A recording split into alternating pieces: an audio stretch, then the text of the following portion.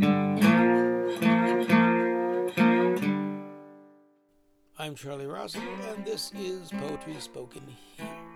Today we have something special. It's the first episode featuring a reading from the Unamuno Author Festival that occurred in May 2019 in Madrid, Spain.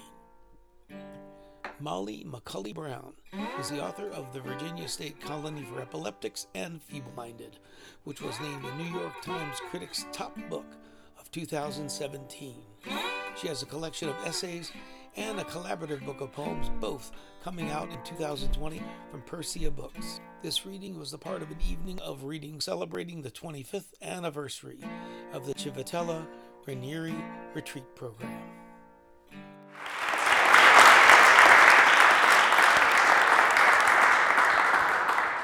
Hi, how's this mic working? Can you all hear me? Whenever I wear one of these wireless microphones, I feel a little like I'm in a boy band from the 90s, which I just really love. So it's a huge pleasure to be here today. I can't tell you all. When I think about being here with Spencer, being on the Lowell, which is what brought him to Madrid in the first place, when I think about Civitella and Dana and Diego and everyone I've met there, I just feel sort of swallowed by the force of my own luck.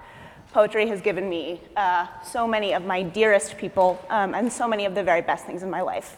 So it is a huge pleasure to be here. I'm going to read a little bit first from my collection, the Virginia State Colony for Epileptics and Feeble-Minded. And the thing to know is that that is a real place. And that in the early and mid-1900s, it was one of the major hubs of the American eugenics movement. And what this means is that from about 1915 to about 1955, thousands and thousands of people who either had or were perceived to have a variety of physical and neurological and intellectual disabilities were forcibly committed and forcibly sterilized there. Not only without their consent, but often without their knowledge. They were told that they were being given appendectomies and then were sterilized instead. The book is set largely in the 1930s at the height of the sterilization movement in the voices of imagined patients and staff. But it feels more and more important every day and every time I read from this book to say that while the book is set in the past, the stories that it tells about the marginalization and violence against vulnerable populations happened, are still happening, will keep happening unless we resist them. This is a story about the past, and whether or not we like to admit it, it's also a story about the present day. This poem is called Grand Mal Seizure. There's however it is you call, and there's whatever it is you're calling to. July, I sew my own dress from calico and lace. August, they take it off me in the colony.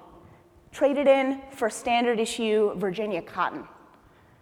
Not much room for my body in the heavy slip. Maybe that's the idea. For a while, the abandoning was rare, and then it was not, and would never be again. Imagine you are an animal in your own throat. The dormitory has a pitched, dark roof and a high porch. We are not allowed outside. Instead, we go to the window and make a game of racing dogwood blossoms knocked down by the wind. Choose your flower as it falls and see whose is the first to hit the clay. I beat the crippled girl every day for a week. The trick is to pick the smaller petals. Most nights, they knot the bedsheet in my mouth so that I will not bite my tongue. Lay out on the pine floor, rattle your own bones back to the center of the world. In the beds, the smell of kerosene and lye. The girls wake themselves one after another, spasm, whimper, whine. Outside, cicadas. In the distance, the big house lights. Another truck comes loud up the road, bearing another girl. There is whatever it is you're calling to. There is however it is you call. It's called labor. If you have the body for it, you're bound for the fields. to pick strawberries and coax the milk from cows, or hired out to make baking powder biscuits and gravy, to sweep floors and wash and fold a stranger's clothes. You come back on a truck after sunset, raw and ragged, covered in flour, tobacco, or clay. You come back bone-tired and bruised, burned dead out, and ready to be shut away. You sleep. I know all this from stories. I do not have the body for it.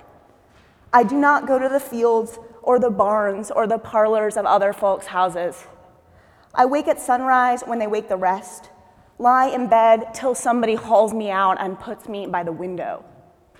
Lord, I know to want to work's a foolish thing to those who've got a body built for working.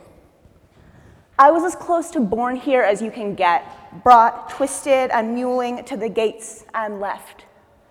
Since then, I am one long echo of somebody else's life.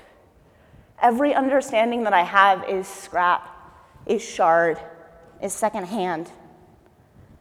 Distance, the space between the porch railing and the rise of the Blue Ridge. Water, what they bring from a bucket to my body on Sundays, what I open my mouth for morning and night. Sex, the days the girls come back smelling of whiskey, snuff and sweat, and something sharp.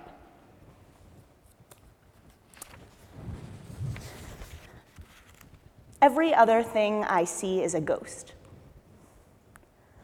Whatever it is you were born to do, sweetheart, there's no doing it here. Make peace with small labors.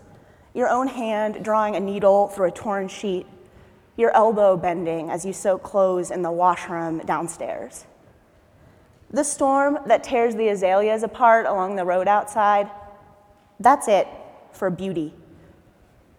Or also there's the way at night the girls in nearby beds teach one another to cuss. Whisper, "God damn it, you bastard." Sigh, "God damn it, all to hell." You know, before they brought me here, I'd never seen a ghost or anything that wasn't really there. I'd never heard a voice, half asleep in the blackness, and had to wonder whether or not it belonged to a body. But after the swearing, someone has been singing me hymns from home. Canaan's land, the spirit shall return, traveling on. In the daylight, no one ever sings. Sometimes in the doorway, I think I see a hem trailing away outside. But there's nowhere to leave to, and nobody, sweetheart, nobody has a dress that long or lace. I think even though it requires that I read from my phone, which is like unbearably millennial, given that the theme of this festival, this remarkable festival, is friendship, I'd like to read a little bit from the project that I've been working on, which is a collaborative project with the poet Susanna Neveson, who, just in the spirit of the magic of the place, was actually a fellow at Civitella a few years before I was. But we met at another summer writing conference, and like me, Susanna has a physical disability that necessitated a lot of very invasive surgical intervention in her early childhood. And when we met, we realized that neither one of us had ever had a close friend who was another writer who was also disabled. And speaking to her was a little like realizing that without really knowing it, when we talked about our lives and writing, it was a little like realizing that you'd been speaking a slightly different language than everyone else your whole life, and then all of a sudden you weren't anymore. And so we thought, what would it be like if we just wrote to each other like that? And so these letters are what arose. And I'm actually gonna go, hang on to the end here. Wow. Come back. All right. Dear M, last night I dredged the river again. I'd gone looking for the children I left there, the ones who catch like leaves and twigs in the dam, the ones I set down like little boats, and the ones I set down like little stones. I'm beginning to believe they were never any more than shadows slipping out of the recovery room while I slept, leaving little notes for me that disappeared as soon as I thought to touch them. You said our eyes can remake a thing, change a shape by looking. I don't want another thing to lose its skin or come undone. It's enough that I can't remember the shapes of the things I've loved or the things I've made in one body or another, so I must make them up. Here is a heart-shaped hoof. Here is a hoof-shaped heart. Dear S, last night I tried to sleep inside a blank hotel room. I made the bed a boat, believed the smell of bleach was just the water filling up with salt, just gulls outside the window, just the tide and what it beaches bone bright on the cliffs. The ocean hunts itself at night for all that has survived in the wrong place, that has outlived its usefulness, come loose and gotten lost or fallen far behind when other colonies have eased right out to sea. It has a mechanism for determining belonging true as gravity and all the quartz and lime and iron that comprise the moon. I comb the beach at night for shapes I recognize, and every night my children don't wash up, I think there's still a chance for them. And every night I don't find my own face ripe for unmaking, I'm surprised. And I'll just read two more. Dear M, maybe it's a pronoun problem after all. Our bodies, you and me, the lot of us, in search of ways to address one another when we can't ever fully turn around inside this room. When we sleep, of course we come unraveled. It's only fair. Awake, we're always pushing against another kind of self who pushes back or pulls us down, makes us stay, the kind who doesn't let us go too far. When we sleep, I believe we leave some selves behind. In the morning, they stare back at me across the room, and though I look away, they always plead with me, tell us where you've been. And this is the last one I'll read. Dear S, today the doctor's office called to say he'd see me in November and take every photograph at once, my knees and hips and back to see what's what. And I heard, survey the damage, tell you your fortune, reach right in or cast you out. And all my smaller selves, they hunkered down like children, tender in their fear, swore that they'd file down their claws or fall in line or let me loose if that was what I wanted, begged me to keep them a secret, not to hold them out there in the light. Years ago, they spent a long time in the theater, fumbling their blocking, being stretched and prodded, asked to pose. There are so many star charts made in their image, so many maps of how they move. But then there was this mess of wild, unwatched years. My hair grew long, my selves grew wedded to their unseen galaxy. They want no cartograph, no telescope. They want neither to know or to be known. I have been asking for an answer, a relief map. I have begged to be found out. Now, some maker readies the camera, readies the compass, readies the knife, and all of me rallies to pull closed the curtains to cover my face. Thank you.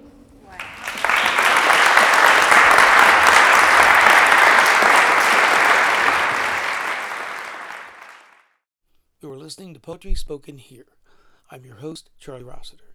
We've been enjoying the poetry of Molly McCulley Brown, which she read at the Unamuno Author Festival in Madrid, Spain. Be with us again next time to let poetry speak to you. You've been listening to Poetry Spoken Here. I'm Charlie Rossiter, inviting you to join us again next time to let poetry speak to you. Music for today's program was written and performed by Jack Rossiter Mundley. And remember, Poetry Spoken Here is more than a podcast. You can like us on Facebook at facebook.com/poetryspokenhere. Follow us on Twitter at twitter.com/poetryspokenhere. For more about today's show and other Poetry Spoken Here podcasts, as well as our blog, just visit our website, poetryspokenhere.com. If you'd like to submit suggestions of poets or topics for future podcasts, you can send to our email address, poetryspokenhere@gmail.com.